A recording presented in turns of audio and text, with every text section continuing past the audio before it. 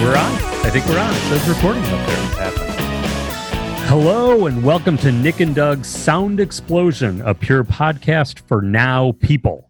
Today is August 3rd, 2020, and this is episode number 22. 22. I got it again. You're on a roll.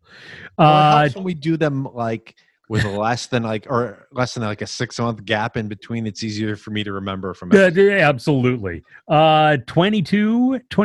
I'd say there's it's an Albert Brooks Lost in America reference. Here's my question to you. Are you an Albert Brooks fan? And I think I know the answer. I don't know if I am. I think the only one I ever hunch. saw was the thing Defending Your Life. Is that Defending Your Life? Yes. That might be the only thing I've ever seen. And I know that you and Sohn are big fans. And huge fans since I remember seeing him on Ed Sullivan and then Johnny Carson literally my whole life. I don't think I know anything else about him other than going to see that movie with you guys. He may be the one guy. He shows up like on the screen, I start laughing like instantaneously. Right, it's like B.A. telling a joke. Yeah, it's just one of those guys that cracks me up. But real life, modern romance, very underrated. Lost in America, Defending Your Life. Okay. Yeah, highly recommend it. This is the podcast where Nick and I, yes, that means I'm Doug, talk about the issues. And when I say the issues, I, of course, mean the topics, right? The topics. Yeah, that's right. Okay. As always, we like to start things off with the Columbia University and the City of New York sports update. Oh, yeah.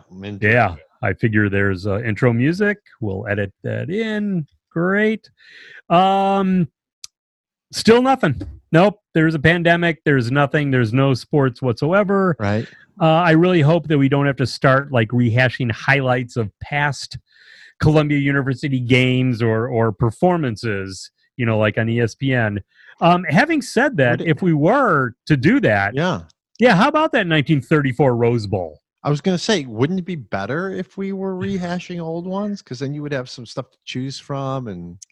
I happen to have a little review. Go ahead. Before we do that. Sure. Is there one famous athlete from Columbia University of New York? We've been doing this podcast for 42 years. Yeah, I know. We've been talking about Columbia sports. Right. Do you listen to the podcast? No, I'm not talking I'm about. Just kidding. I'm not Lou Gehrig. Roster. Listen, there's a roster of Columbia sports alums that I love. Oh yeah, and cherish. Like that one guy, and then the woman with the thing. No woman with the thing. It was an all boys school forever. It was, but then the right. But I mean, like mainstream is it? Lou Gehrig. Okay. Although non-matriculating, the two non-matriculating most famous people, and I'm not even positive I know what that means. I think they just kind of showed up. It didn't go to class, maybe. Or does it mean they didn't graduate? I don't think maybe. I don't know. Okay. Because then I'm non-matriculating, by the way. Lou Gehrig and Stanley Kubrick. Huh. Although Stanley Kubrick, did he play a sport? No, he didn't play. Well, chess, but I don't think so. So Lou Gehrig was Marty Domris, who was an NFL quarterback for a little while, and I might be done. I have to look a little. Wait, didn't Sid Luckman? Did he go to Columbia? I have to look there. I know he went to an Ivy League school. I'm pretty sure he went to the Ivy League. Maybe he didn't go to Columbia. Okay. But I'm going with Lou Gehrig. Okay. In one of the greatest upsets in college football history, according to the Columbia University Archives, the Columbia Lions defeated the Stanford Indians 7-0 at the 1934 Rose Bowl game.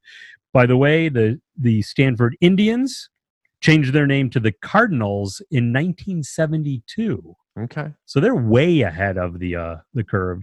And then 10 years later, they changed it to the Cardinal, singular. Yeah, right. I was going to ask. It's singular. So wait, it was plural for a little while, and then they switched it to singular? For 10 years, yeah. They were the Cardinals and then the Cardinal. I would have loved to have been there for the meetings about that. Here's what we're going to do. Right. We're getting I wonder right? if they're like, "Is anybody else have any other new business?" And someone raises their hand. I got something. I don't know. I just think we should go to the singular. By the way, the 34 Rose Bowl, the Orange was the game because the Orange and Cotton Bowls didn't start until 1935. There is footage, by the way, some black and white footage. You can also see the poor field conditions due to rains that week. I think that helped the team. Okay. How did they score? Cliff Montgomery, the quarterback, executes the hidden ball play known as KF79 and passes to Al Barnabas for the one goal of the game at 5:13. That sounds awesome. You said there's footage of that, you think? Yes. There's a little like like the Pathé like newsreels of the day that you would see in I would like movie to see theaters. that hidden ball play. I think it says in the video you can see how the Lions defense forced multiple fumbles to end Stanford's drive. I don't know if you can see the hidden ball play. Okay. Get back. It's from you got to pay extra for that. Yeah, exactly. Yeah. How about that? Cliff Montgomery, not Montgomery Clift. Sadly, no. And Al Barnabas, not Al Barnaby's of pizza fame. That's delicious pizza. That's there's like a handful of restaurants that I never want to see with the lights fully on. Oh, yeah. That's one of them. Right. That is absolutely one of them. But that was so exciting as a kid because you got to walk up and see them making the pizza behind glass. And there was like a little wood bench that you could stand on as a kid and look right into the kitchen. And you got pictures of like Pepsi. Yeah. So, when you're 7, that was just unbelievably great. Yeah. We always follow that with the Jewish joke of the show, punchline only. Oh, yeah, let's do this. You ready? I am. Oi, was I thirsty? That's good. It's classic material. It is. I say this every week, but I am going to get around to editing those together. I'm going to go back. Oh, I like it. And make it. That's really where it's going to take off. A super cut of all of those. I love it. By the way, could you hear the landline ringing there before? Did the microphone? I wasn't listening. No, okay, good. I don't listen to the show. Exactly. You never would have guessed. So what do you want to talk about? I have a topic. Let's go. All right.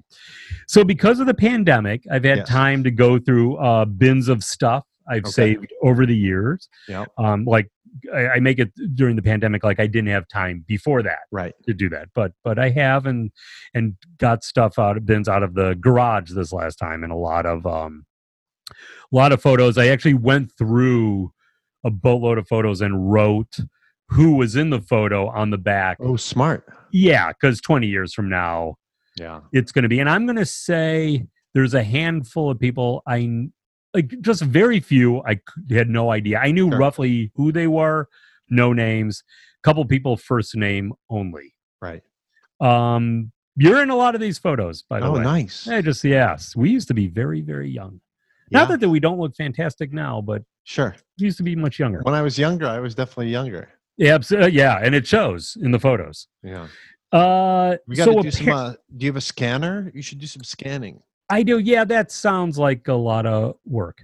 Listen, while you sit there while you're watching TV and you just feed them through. Oh, that's true. I could do that. Or just take is it better to scan or just take like iPhone photos of them? You could do that. I mean, the scans are going to come out better if you use a little better. Scanner. It'll be all better. right. I might throw some in there and put together a little montage. Yeah. So I was going through a lot of stuff. Beaucoup. I love when you speak Japanese. I'm sorry. Go ahead, say it again. No. Sorry, I knew the bit. So going through stuff that I had saved over the years, mostly high school and college. Yeah. Apparently, I was somewhat mildly obsessed with Mayor Jane Byrne of Chicago.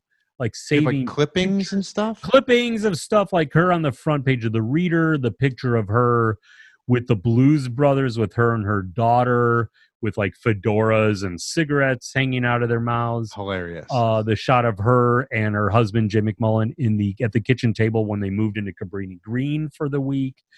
Like other things that I knew, that I'm pretty sure a few of them were when I was living in New York.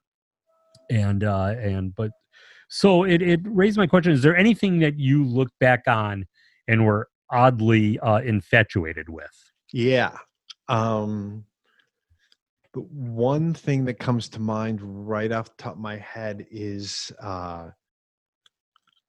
sort of electoral politics and the way that government, especially the federal government, works. When I was like 9 or 10, I was super into it. I had a book that was called something like, How the Government Works or something like that. Right. And it explained in a fair amount of detail, the House of Representatives and the Senate and how, bills and laws work and electoral stuff. And then around that time was the Jimmy Carter's campaign. No, sorry, that would be 70. Yeah, I was 9 years old-ish. And I had like clippings from Newsweek about the elections, and I knew about the Electoral College, and I knew the numbers, and I was super nerded out about that. And it never seemed, I mean, it's just, it's just something I was interested in. Right. And then much later, I was like, oh, I was a 9-year-old cutting stuff out of Newsweek magazine about electoral politics. I'm like, that's a little maybe different. There used to be a board game that, like, oh gosh, like, I don't know if it was called Election or not, but they had all 50 states and it listed all of like how many electoral votes each one had. And so I remembered, because it was numbers and always like still intrigued by numbers, that I remember I used to like could name like roughly how many electoral votes every state had, based on, because of this game. That's interesting. Yeah. Mine, apparently Jane Byrne. Some things were obvious, like the Clash and the Ramones, and saved a few magazines like that, and some other stuff. But also like Chicago politics. I still have my guess is the Chicago Tribune big full page color photo of Alderman Vito Marzullo holding Chicago's #1 Italian beef sandwich, which is pretty much as Chicago as it gets then and now.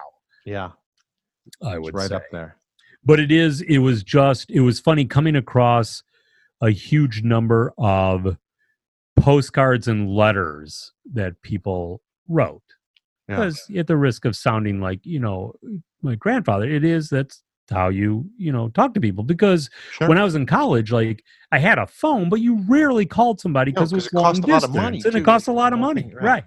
Yeah. And you would do like the trick where you would call somebody, collect, they would say no, like they would not accept the charges, and then they would just call you back. Right. Because it was cheaper, like because they were at their parents' house or something ridiculous, some other things.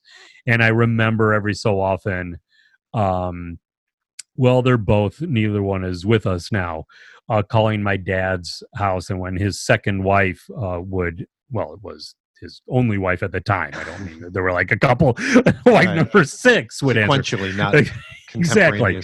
I would just hang up, because I knew, one, there was no caller ID, so I could get away with it, and 2, I knew that she would keep me on the phone for way too long, and I didn't have that kind of money. Yeah, back then, even. So I forgot how that. Letters and postcards. But letters and postcards, and really just like stuff that was, a lot of time on our hands, and and very bizarre, obscure. Bish and I, at one point when we were probably junior high-ish, maybe the very beginning of high school. No, it's probably junior high. Wrote each other some letters where we were big into Lord of the Rings at the time. Okay. And there was stuff in I think in the Lord of the Rings books, in like one of the appendices, they had like the Elvish alphabet. Ooh. So we didn't use the language because we didn't know the Elvish words for everything, but we used the letters to basically write in English, but using those characters and stuff in there. Nice. It's a process to draw out those characters. Oh, I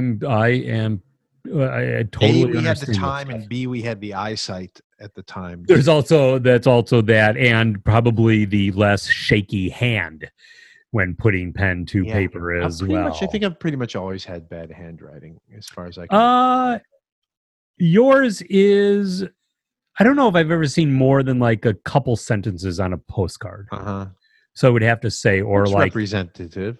Yeah, but never like I've never seen like a full, like to read like a full sheet, kind of a different thing. I mean, I've seen like your song lyrics and stuff written out, but that's different because it's in stanzas and so forth. Interesting. No, mine is my handwriting very, very tiny, all capital letters. And I think it's perfectly legible. Yeah, I converted to, I think when I realized how poor my handwriting was and that I was not forming certain letters well, and I don't know when this was, this could be like 20 years ago or something like that, I switched to like caps and small caps, right? Yeah. Instead of lowercase letters. And I've been doing that ever since. That's sort of a, I think I was inspired by my friend Keith Cunningham, who was like an architecture student or whatever in college or something like that. And all those guys, all those cats who like did like, took drafting classes or whatever. I'm sure my brother knows how to do it too, right? They would all write in those kind of architecture person caps and small caps. And I was like, maybe I should do that. Maybe that'll be a little more legible. There you go. Do they still teach cursive in I heard that school? I don't know. I mean, I've heard that they don't, that recently a bunch of schools stopped doing it. I would have no problem if they all stopped. I have no problem. I mean, to me, it's one of those things. It's so archaic, and it's like, when is it? You don't even have to sign anything, right? No, I agree. Anymore. I agree. So it seems weird, just at first reaction, to think about like literally not knowing how to read or write those characters. But but then again, right? Like, does it really? Do you really need it? Right. I mean, I can still read them. I'm pretty sure. Right. I know for a fact I can't do all the capital letters because I never could. And there's even a couple when that are tricky, the G, the Q. Yeah. And so I have no idea. And other than like my signature and like yours, illegible anyways, as far as like the actual letters. Well, that actually ties into my bad penmanship. I was like, why am I bothering trying to like articulate all of these letters in my name when you can't read them anyway? Like, even when I'm trying, you can't read them. So I'm like, why don't I just stop trying? Yeah. It's liberating. It indeed, it's just one less thing to have to deal with. And until I write like, a constitution of a country in the 1700s, I feel fine that I won't. Then I would take my time, right? But yeah, it was like when at some job I had to sign a lot of papers. And I was like, I don't want to this is exhausting, right? To keep doing an elaborate thing over and over. I'm like, I'll just simplify it. And now, I mean, especially, when do you sign things? You DocuSign. Physically, so, almost. Yeah, so that's not on the computer. And then if you go to a store, the rare time you have to sign for your credit card, they're not the checking, rare time that where they actually check that, right? That checking it against never. Yeah, I mean, that never, ever happens. Right. And now sort of alternately with the pandemic. Yeah. Have you found anything new about yourself or changes, whether it's about attitude or, or philosophy or anything like that? Because I'm going to say the one I have found, and I don't know if it's a product just of age, but I think maybe it's been spurred on the pandemic. I find myself wishing greater harm to certain people where I used to not, and I used to be like, I'm not that person, but now there's a handful, many of them elected officials, but other people like seeing out on the street and or being people, right? Where now it's like, no, I hope that person suffers, not necessarily, and based on the length of time I want them to right. to suffer painfully. Yeah, I think that's valid. I have some of the same thing. I think mine, I don't know where it nets out because I encounter and pay attention to far fewer people. But the people, right, exactly. because I don't really deal with that many people and I don't really go places and stuff like that. So, but but the small sampling I do get, there's still plenty of people that are annoying, right? If I walk up and down the street, there'll be a few people driving 45 miles an hour down the side street that I live on, and right. So percentage wise, I'm not sure. It might be worse. I definitely don't encounter a ton of people where I'm like, oh, that person was terrific. Their behavior was awesome. Like there's a few. Right. There's a few. Yeah. Yeah, I don't. So I hear you on that. And think it's valid to want to wish some people harm. Let me think if I have any. Boy, I don't know. I mean, some of it's just, but strictly, because of the pandemic, like right. the thought of going to a restaurant, like now seems incredibly foreign. I think some of my to me, yeah, I think some of my predilections are now sort of validated or justified by the circumstances, right? Because I didn't really want to go to restaurants before, right?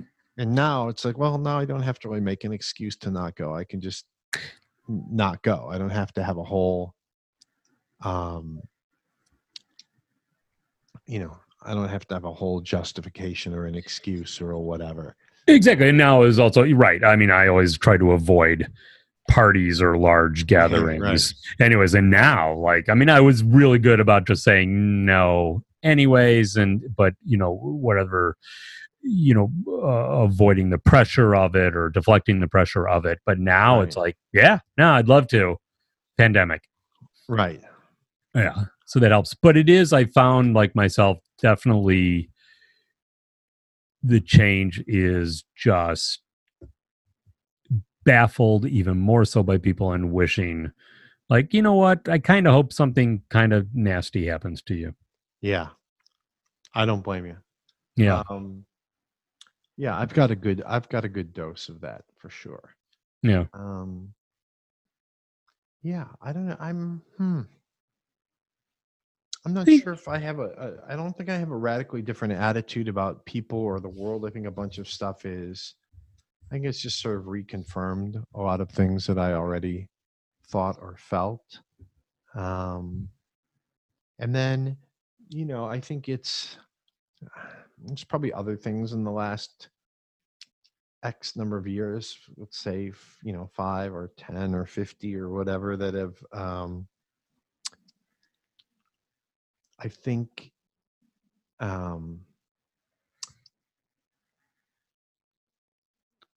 sort of reinforce the idea that we can be fairly adaptable, and maybe more so than we think we can. And I think that's interesting. That's actually encouraging to me, at least personally, right? For myself or whatever. Right. And I totally get that. And I totally, like, I mean, it just seems right how quickly we've adapted to these current circumstances. And it's really, what, 4 months, 4.5 months. Right. Like an entire attitude and how you go about your day has changed. Yeah. At least for people who, care about other people. It has. I mean, and I feel like, I don't know. I mean, making changes can be difficult, and like, especially if you have to initiate them, right? As opposed to like things changing around you and you having to deal. But I think when things change, I don't know. I think a lot of us we're actually pretty adaptable, even if we don't think we are. Like we're. Oh, I think if we choose to be, we definitely are, as just physical beings. Absolutely. Yeah, and even like, I don't know. I think about situations you're in that seem weird at first, or something you don't like, and then after a while you're like, you don't even notice it anymore, or whatever it is, So, yeah, I think that can be good. That can be helpful to remember, right? Yes. To remember that, like, yeah, you know what? Stuff can change and it might suck for a while, but then you'll probably actually be okay, or you'll find a way to be okay with certain things. Exactly. No, I totally agree. And that part has been fascinating, like just kind of being self-reflective and seeing how you not only adapt to the situation, but your attitude towards the situation and towards things that before may have bothered you a little bit, now really bother you a lot, or vice versa. Things that like used to bother me, now it's like, oh, why was I, upset about that? Right. But I do wish physical harm upon a number of people who I'm happy to name at some other point. Listen, it's totally valid. It's totally valid. Now it's time for the philosophical question of the show. Okay. Although you would think that all these other things have been sort of philosophical questions. Yes. Right. Exactly. I'm not sure how that's going to be distinct from what you're talking about, but okay. But we have a format. We gotta, I'm not changing. Listen, we have sponsors to please and precisely. We have intro music to listen to. Reputation to uphold. Yeah. Exactly. You ready? I am. What is wrong, if anything, about protectionism? And when I say protectionism, I mean the theory or practice of shielding a country's domestic industries from foreign competition by taxing imports. Right. Yeah. Okay. My gut instinct says it's a world economy, and that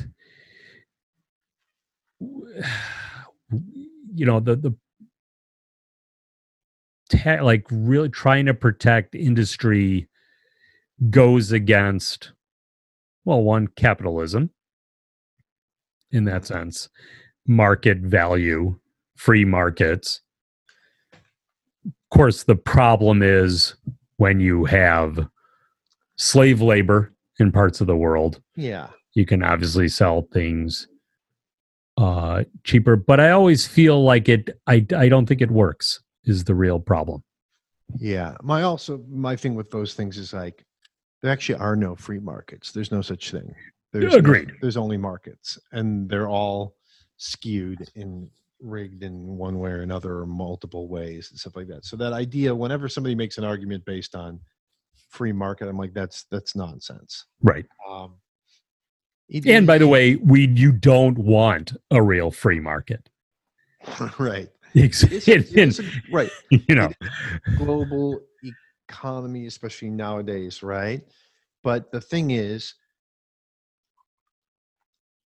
you have to think about it like from like, when you think about whether or not the question is sort of whether protectionism is good or bad, right? Then it's like, well, for who? Right? Because the economy is sort of on some level global, like the world is global. We are interrelated, and whether it's the environment or goods and services or whatever.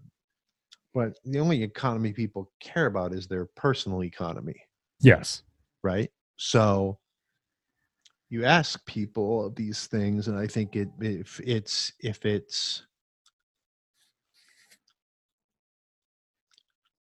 it has to do with their job or their money, if it's going to make it go up, they're interested. If it's going to make it go down, they don't like it, and they're not thinking about it. Very few people are like, yeah, this would be worse for me and my family, but I think it's the right thing. Let's do that. Yeah, agreed. That's not how people work. So, I don't know. So I guess it depends on what Zoom level you're talking about, right? If you're talking about on the level of a country, like, does it make sense for them to protect their, I don't know, let's pick a country, right? Some random country. I don't know what Burkina Faso's main economic thing is, or like I was going to say Chad or whatever, right? Okay, Chad. Is Chad still a country? Yeah, it is. Okay. I mean, it's not one that changed its name. Their neighbor Sudan split into Sudan and South Sudan. Is that right? Yeah, that's a thing. Okay.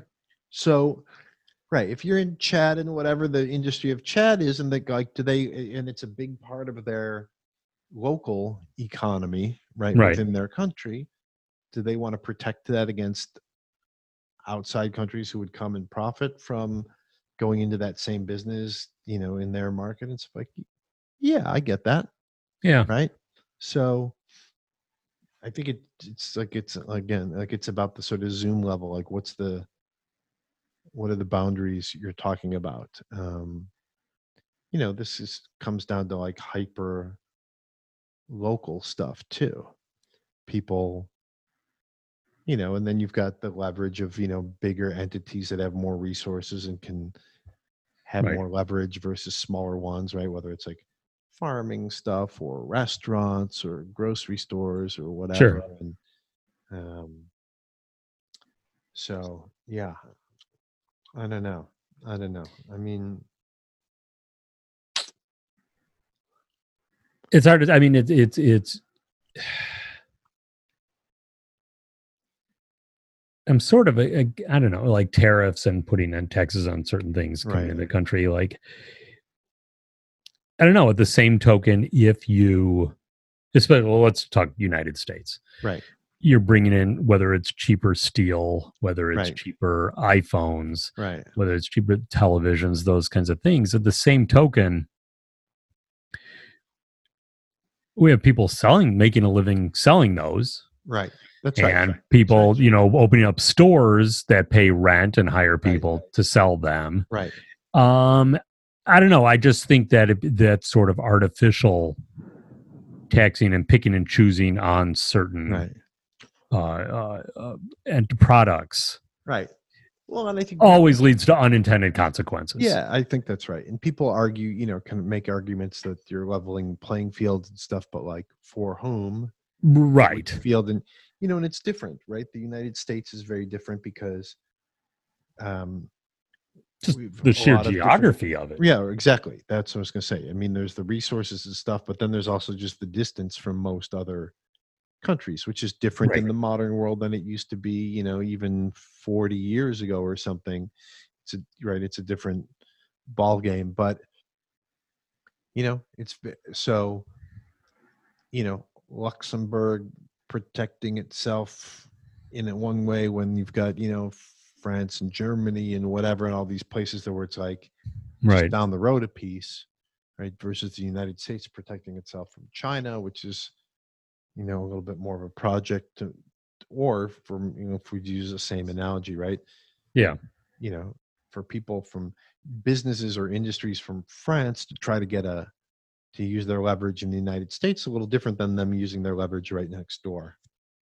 So I don't know. I mean, it's tricky, right? Because you're someone like a lot of these things, like on the individual or the micro level, there's going to be some real upside and some real downside for people.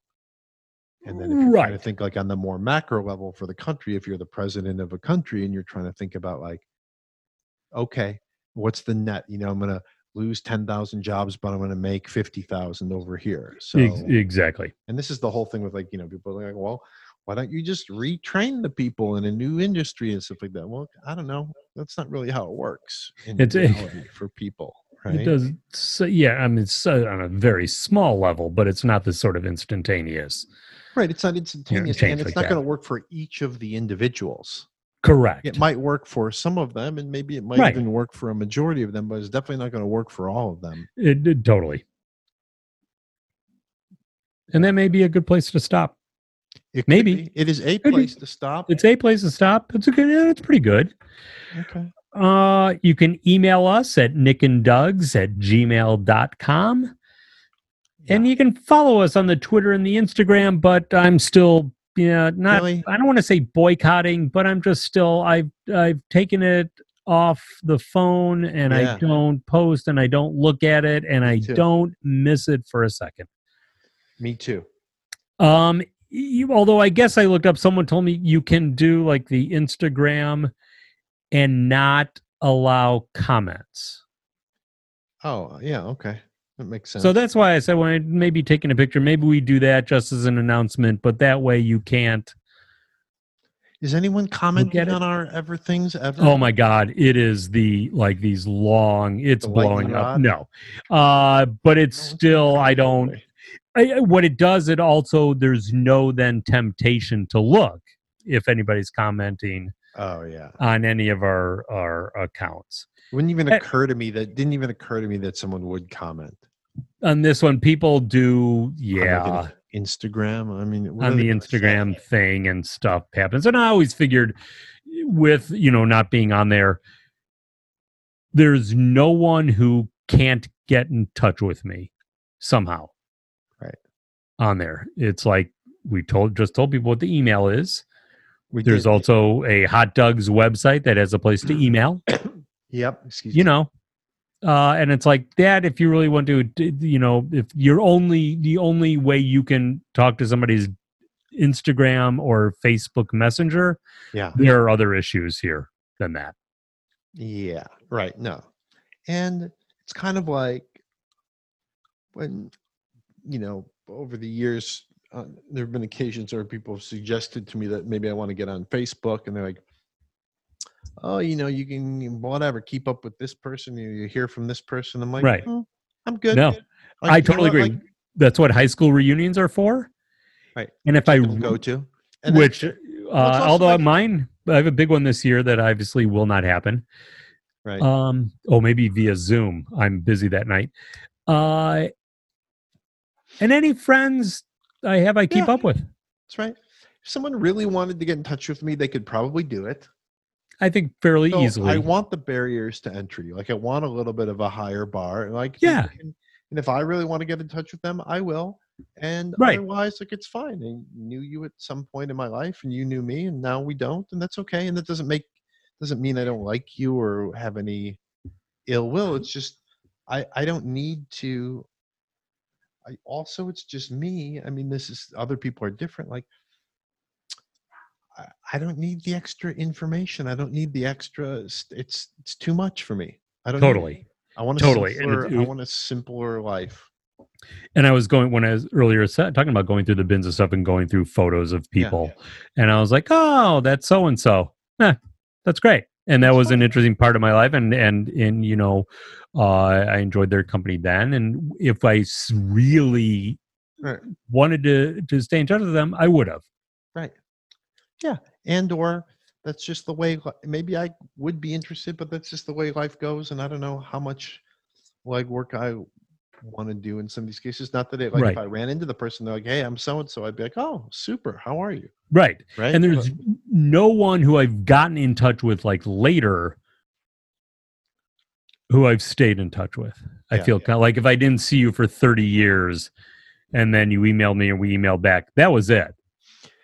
Yeah, right. And it's like I genuinely, some people like you, I see them and I'm like, "Hey, it's great to see you. How are you? You're okay?" They're like, "Yeah, I'm okay." I'm like, "That's great." Absolutely. No, right. Absolutely. I don't need to then we don't need to become best pals and start hanging out all the time or something. Right. That's fine. That's enough. It's good. Exactly.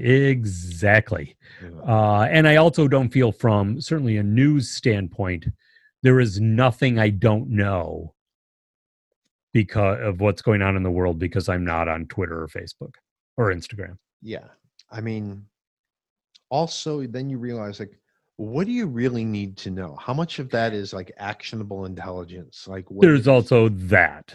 Exactly. Because the answer is not very much. And I can tell you from experience, for someone who hasn't watched the news in a couple of years and doesn't read the stuff and hasn't looked at a news website in 4 months, it's you don't really need it. It's a lot of commentary and chatter and things that you're not going to be able to influence or have any impact on. And true. I like reading the newspaper, and I read it every morning. Good. And then I'm done. And I feel, okay, that's great. But it doesn't, therefore, I don't, have bananas in the cereal. I do something else because I've read the paper. Right. By any means. But it is, but it isn't, the newspaper at least is still, the majority of it is actual news, not commentary, in the newspaper, in the Chicago Sun-Times. And by majority, I mean slim majority. It's reporting this is what happened. This is these stuff, here.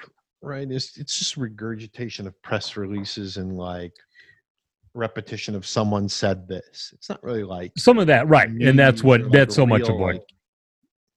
Yeah, I think what Twitter is. It's like, did you see what he tweeted? It's like, I don't care. Right. Like those are the kinds of things. Do you have anything to plug? Oh, absolutely not. All right. I'm going to say buy some Think Jerky. Good and good for you. ThinkJerky.com. I just ate some the other day. Did you? Thank you. It's good stuff. Saturday, I think. Every so often, like you're, 3:00, you don't want like a granola bar. You don't want something like sweet. You've had enough fruit. A little protein. A little bag of the Think Jerky. Delicious. What's in there? It's just you don't want dried know. meat? Don't ask those questions. I mean, I could look at the package. You could. It's beef. It's basically beef and seasonings. That's it. Okay. Yeah, this one particularly no chemicals, no stuff you can't pronounce. It's beef and it's seasonings. That's it. Spices. Interesting. Yeah. One day you'll have to tell me. I don't really understand how it's made. Smoked?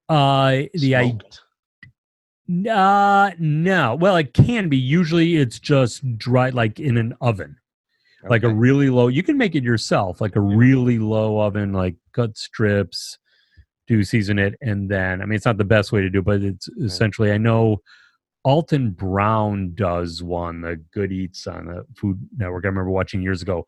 There's a box fan involved and all. It's very elaborate. And I got to the end of it and going, or I could just walk over to the store and buy some beef jerky. Sure. But it's basically the idea is you're pulling out all the moisture. Yeah, okay. So that it intensifies the flavor, but it's really designed. Is that what the word desiccated means? Is that? I thought that was chewed up. Is that what that is? Is that what that is? What's the word I'm looking for? That when it's I guess dehydrated is just dehydrate. Yes, essentially. So what you're doing is because moisture. Right. Desiccated, it's like sliced up or whatever, right? Like chew, like if it chewed. Yeah, you're pulling out all the moisture because that's where bacteria thrives. So if you don't have any moisture, you don't have a growing area for bacteria, so your meat won't rot. It was designed like refrigeration, like salting, like smoking, like curing. This is like Wild West shiz, right? This is like essentially where they would do that so that their meat it would last a longer time. It's also there. It used to be they would do a lot of that stuff with cattle, like on a cattle drive that you're out for whatever. You would take some and you would dry it out there. And so you would always have the protein. It's also where the dish Son of a Bitch Stew comes from, which when you kill the cow or bull, I guess, steer, you take, since the innards will rot fast, you take all the innards and make a stew out of it, cook the heck out of it, and then you eat that first. And then you have you sort of keep track of what's going to rot. Huh. Oh, yeah. Oh, we like to educate on the podcast. Yeah, it's good. I learned some stuff. Remember, kids, don't litter. Be kind to those less fortunate than you. And as always, keep up the good work. And wash your hands, practice social distancing, wear a freaking mask, and pick up after your dog. And again, the speed limits on the streets and highways are still in effect. Until next time.